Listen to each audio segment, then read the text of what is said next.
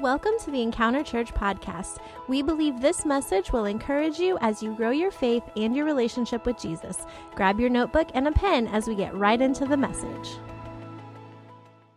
Well, this morning, like I said, I'm excited about this morning's message. We're going to take some time to dive into a 2-week study on Easter. In fact, today, we're going to look at the fact that God is truly all in.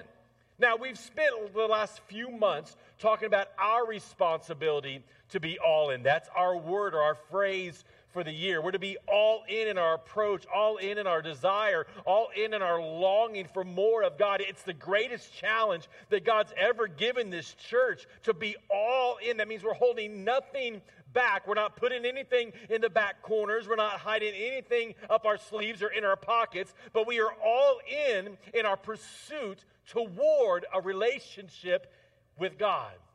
But this morning, we're going to dive in and discover the fact that God is all in as well. And here's what I love. God isn't asking you to do something that He's not willing to do Himself. Yes? So we're going to look at a very popular scripture this morning. This scripture sometimes is overlooked because we think we know it so well. Have you ever been guilty of reading through your Bible and then you'll get to a section that you've read before, or maybe you've memorized before, or you've heard people talk about? What happens in that moment? As you're reading along, you kind of either skim that section or you find yourself skipping over that section because you think, well, I already know that. Come on, are any of you guilty of that? There's a couple of us in the room. Absolutely. If we're honest with ourselves, every one of us tend to do that. We think we know it. We think we have a grasp on it. We think we have ourselves wrapped around it. But truth be told, we know of it. We know a few details, but we really don't know what that scripture is trying to say because we've never allowed ourselves to dive into it. So this morning, I want to look at John 3:16 and John 3:17.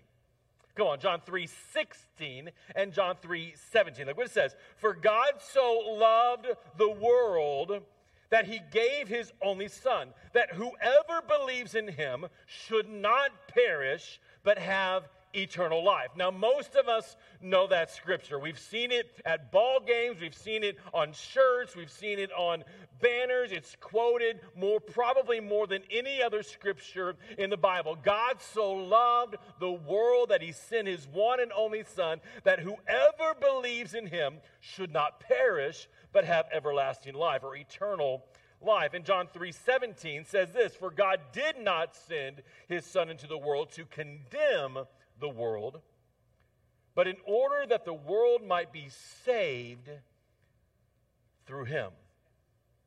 God is all in. I want you to know, in God's approach to you, God's all in. So this morning, for the next few moments, I want to look at 3 truths of God's all-in commitment. I want you to understand today, before you leave this place, that God truly is all in His commitment to you. So take really good notes. Our first point is this. Truth number 1, God's love for you is endless. Come on, wrap yourself around that. God's love for you is endless. Let's read John 3:16 again. For God so loved the world. The world. This word world, it comes from the original word cosmos. And we can break this word cosmos into 3 different categories. And by the way, please bear with me this morning. As I began diving in to this scripture, I discovered that there was more to discover. The more that I discovered more to discover. And then more that I discovered more to discover. You know what I'm saying?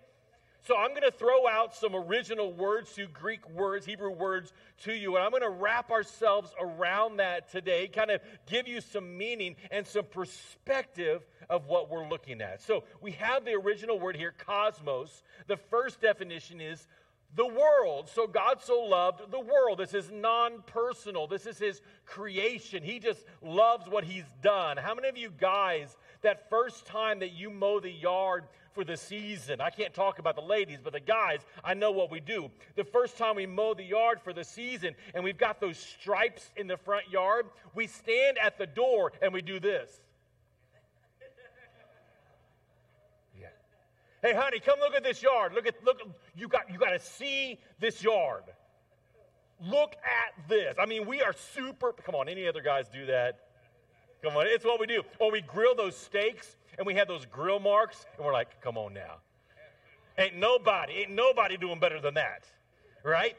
So God so loved the world. He so loves his creation of what he has accomplished, what he has done. The second is the inhabitants of the earth. Now this is generalized. This is the 7.9 billion people that inhabit the earth. God so loves them all, right? And then we get a little bit more personal. This is the whole mass of men alienated from God and therefore hostile in the cause of Christ. This is personal.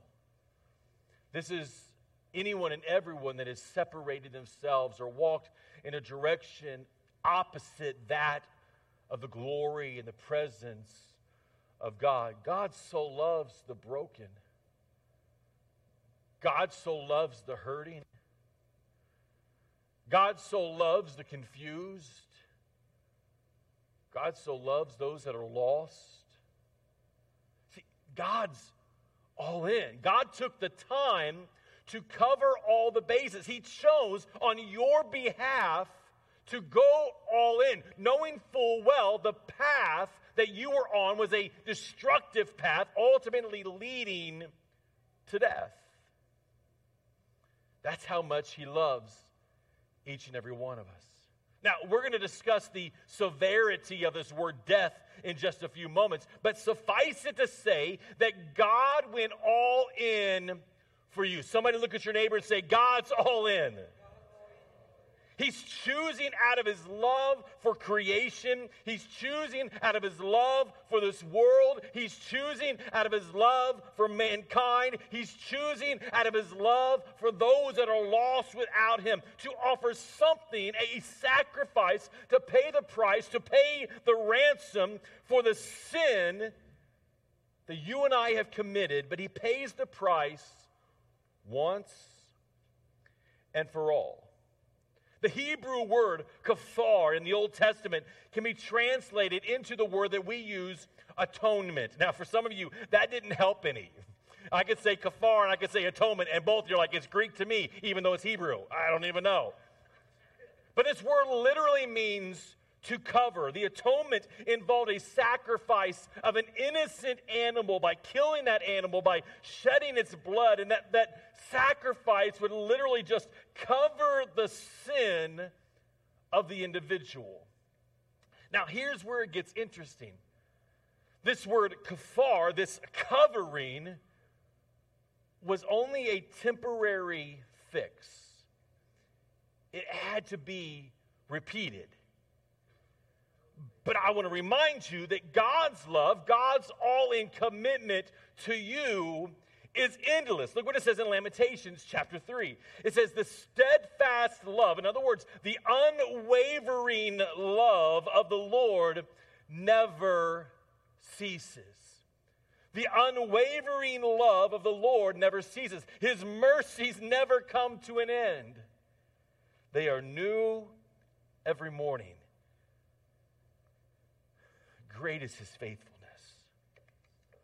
The unwavering love of the Lord never, ever comes to an end. Let me ask you a personal question. Does your love ever wear out for people? How about your like? Does your like ever run out for people? Absolutely. So for us to wrap ourselves around this idea of a unwavering love that never ceases, it's difficult for us to understand. But what we've got to comprehend is that God, in his all-in approach, loves each and every one of us unconditionally. despite our failure, despite our shortcomings, despite our foolish thoughts, His mercies are new every morning. So what does God's mercy for you and I look like today? Well, truth be told, it looks a lot like Jesus.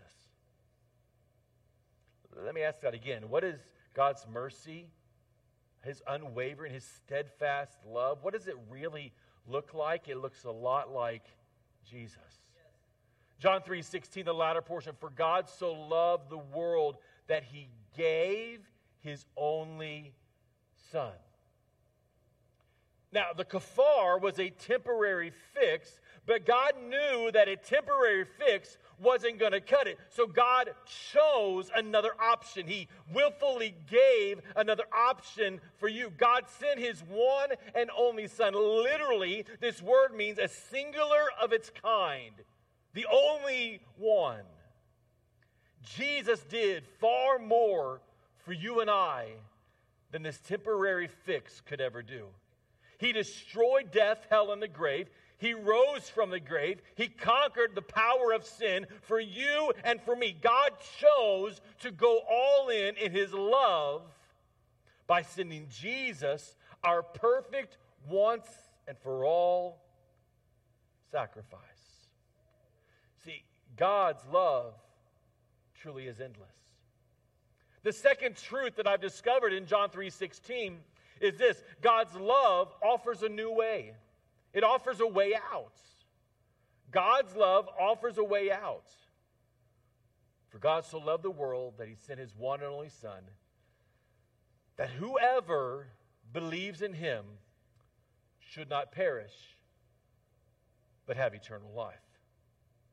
The original word for perish here means that it's more than just simply passing away. It's more than just dying. Oftentimes we read this, and newer translation says, whoever believes in Him will not die. Here it says perish, and we equate that to just a loss of life. But this original word literally means to destroy. Apollemy. It means to destroy. But then we dig a little bit deeper, and we discovered Romans 6:23, because how do you know the Bible all connects? This will fit with this. It's kind of like one big puzzle, and when you put it all together, you see the grand scheme of things, a grand picture for us to grab a hold of. So we go from John 3:16 to Romans 6:23, and we realize that there's a price that must be paid because of the foolishness of our life, the sin that we've committed. What is sin? Sin is anything that separates us from the things of God. Sin is any choice that we make that puts a division, a wall between our walk with God and what He has for us. Paul takes this idea of perishing, to be destroyed, and he clarifies it and helps us really grab a hold. Look what he says, Romans 6:23. For the wages of sin is, say it with me, death. Wow, that's encouraging, isn't it? What we deserve, what we've earned, the salary for the foolishness of our life is death. Now, this time around, it's a different word. This time it's thanatos. It means two definitions: the miserable state of the wicked dead in hell, or death comprising all the miseries arising from sin. For the wages of sin is the miserable state of the wicked dead in hell. Wow, that deepens it, doesn't it? That's a lot more than for the wages of sin is death, a loss of life. It takes this idea of being destroyed and brings it to a new level and helps us to put connection together. I want you to understand today, hell is not just a bad day. Oh, we use it that way. We use it that way, don't we? We've heard it used that way. But I want you to understand, hell is more than just a really bad day that you have here on earth. Hell surpasses that worst day that you've ever had. And the Bible declares that there's going to be weeping and gnashing of teeth. It contains an unquenchable fire with eternal suffering, complete darkness, eternal separation from God.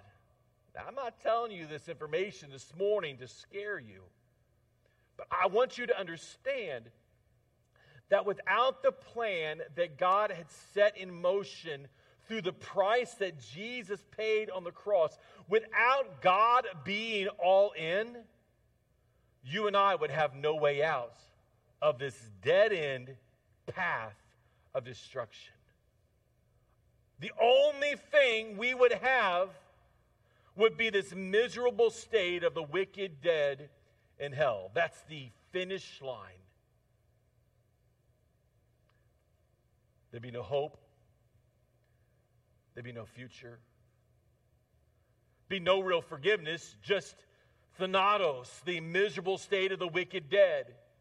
But I hear some of your questions. You're saying, Pastor, why would a loving God send someone to hell? I've heard that. You've heard that. Why would a loving God, if God is so loving, the Bible says that God is defined by love. That's who He is. So if God is a loving God, why would a loving God send somebody to hell? That's a great, honest question to ask. But we've got to really understand what's happening here. To help us to truly process this answer, we've got to really understand this idea of heaven and hell. You see, God doesn't send anybody to hell.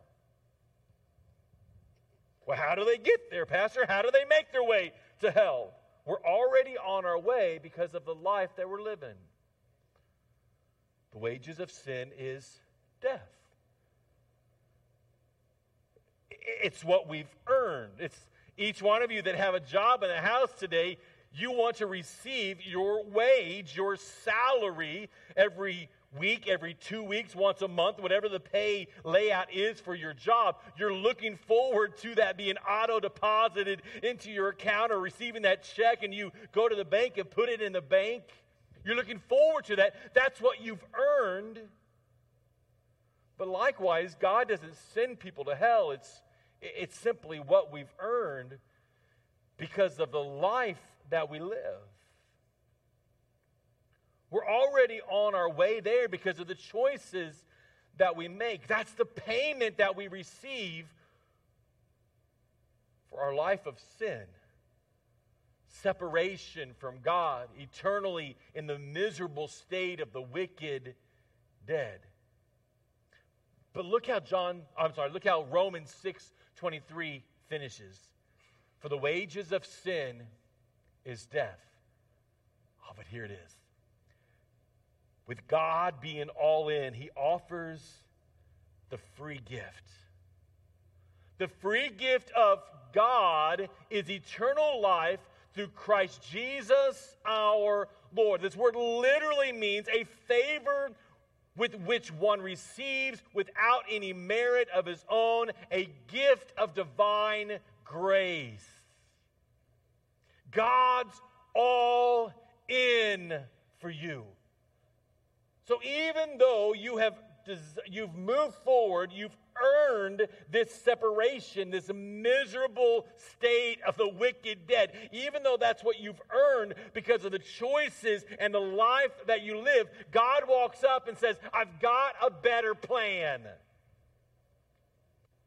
I want to give you something to help you in this journey. I want to offer you a gift. It's a free gift. The gift of eternal life. Not by what we've done, not because we deserve it, but a gift of divine grace. In other words, even though we chose a path of destruction, a life of sin, God makes available to each and every one of us this free gift, not because we deserve it, but because we need it. God, because his love for you and for me is so great, he offers this better plan. He offers eternal life.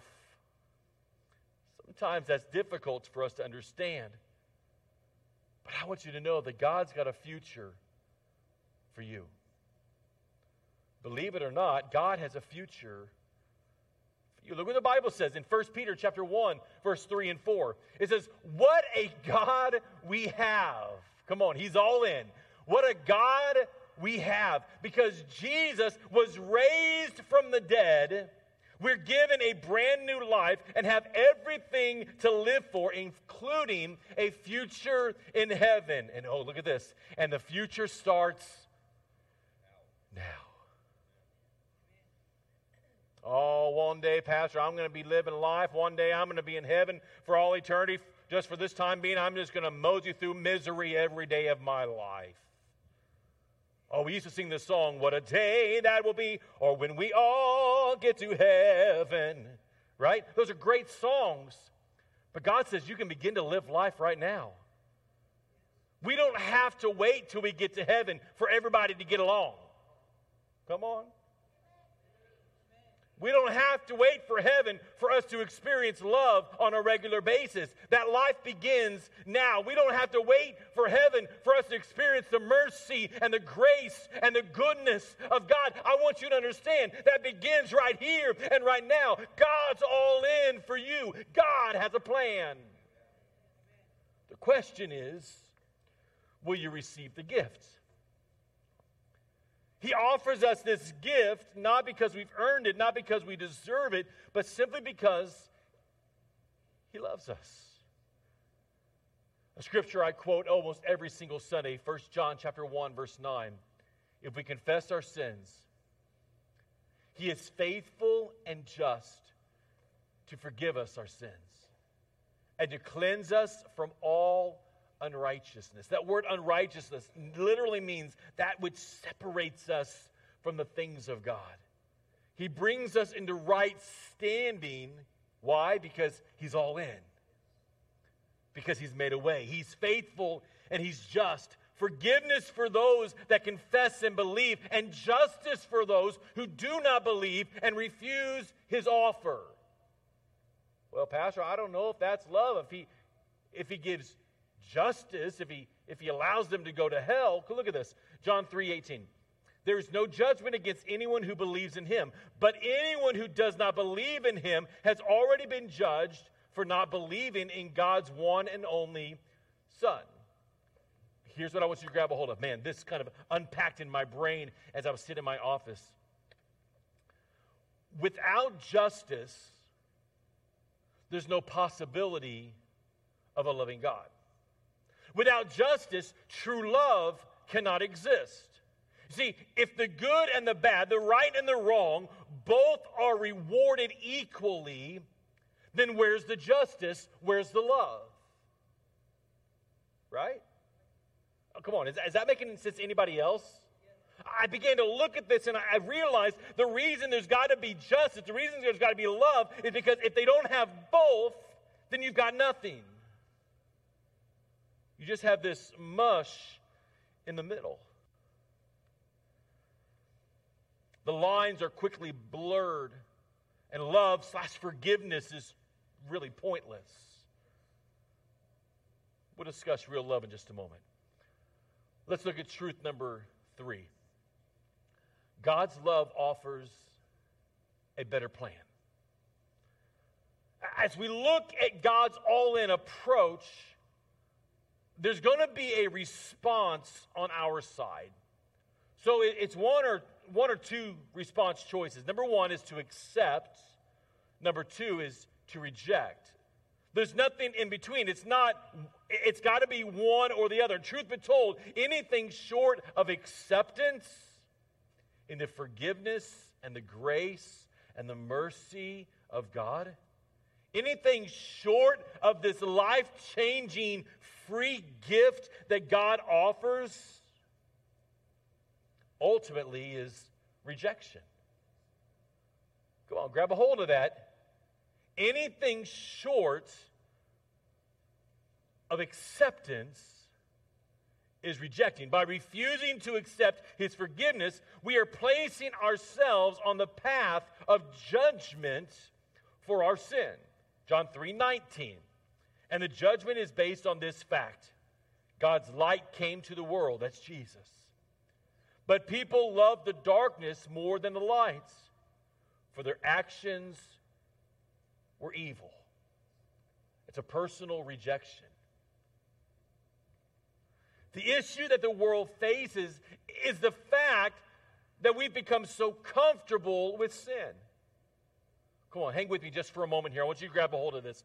Embracing a lifestyle that is in opposition to the things of God, calling right wrong and wrong right, justifying that which is sinful, that which the Bible clearly defines as sin, suddenly say, well, we've got to accept that, because if we don't accept it, then we're not loving. But I want you to understand that without judgment, there is no love. We've got to understand the heart of God. We turn to that sinful nature rather than running to the author and the finisher of our faith. We allow darkness to become the place in which we're comfortable, and we ignore the inevitable destruction. But God offers a better plan. John 3:17, for God did not send his Son into the world to condemn the world, but that the world through him might be saved. Jesus' purpose of coming as the baby in the manger that we celebrate every single Christmas was not so that we could have a time to get the family together, not so we could have a time of exchanging presents or decorating a tree. It wasn't to point out every wrong and condemn every person in the world that was already headed towards destruction. No. His purpose was to offer a better plan, a better way. His plan was to rescue you, to rescue me out of this spiral,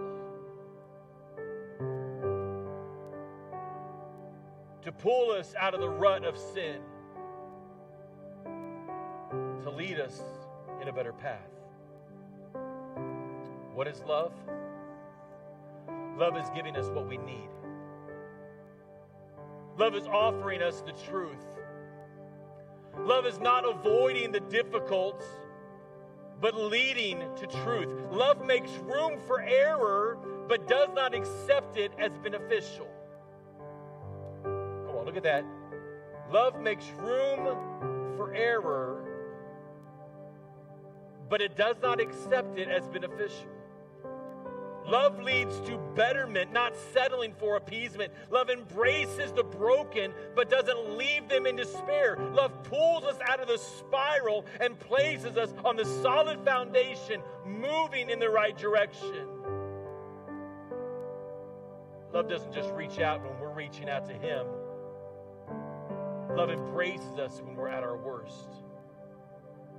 See, our culture has so perverted this idea of love that we think love is being accepting of someone's behavior, and we wrap it with a misunderstood definition of tolerance.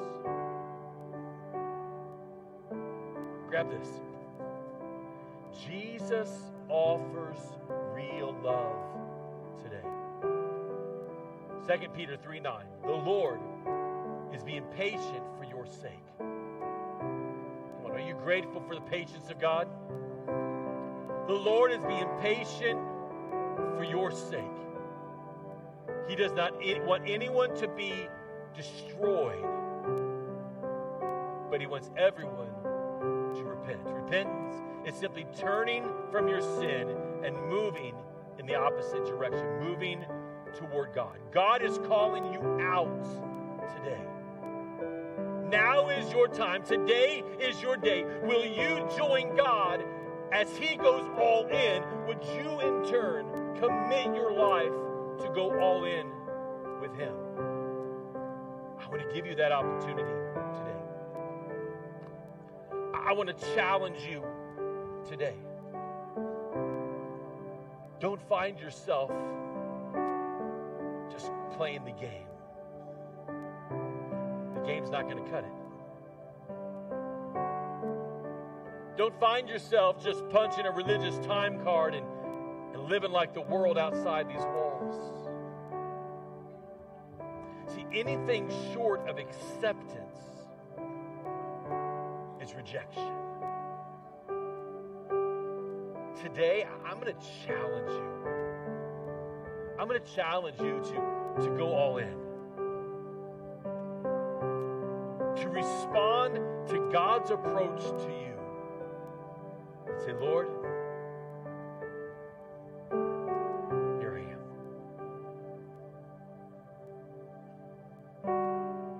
Lord, I give myself to you.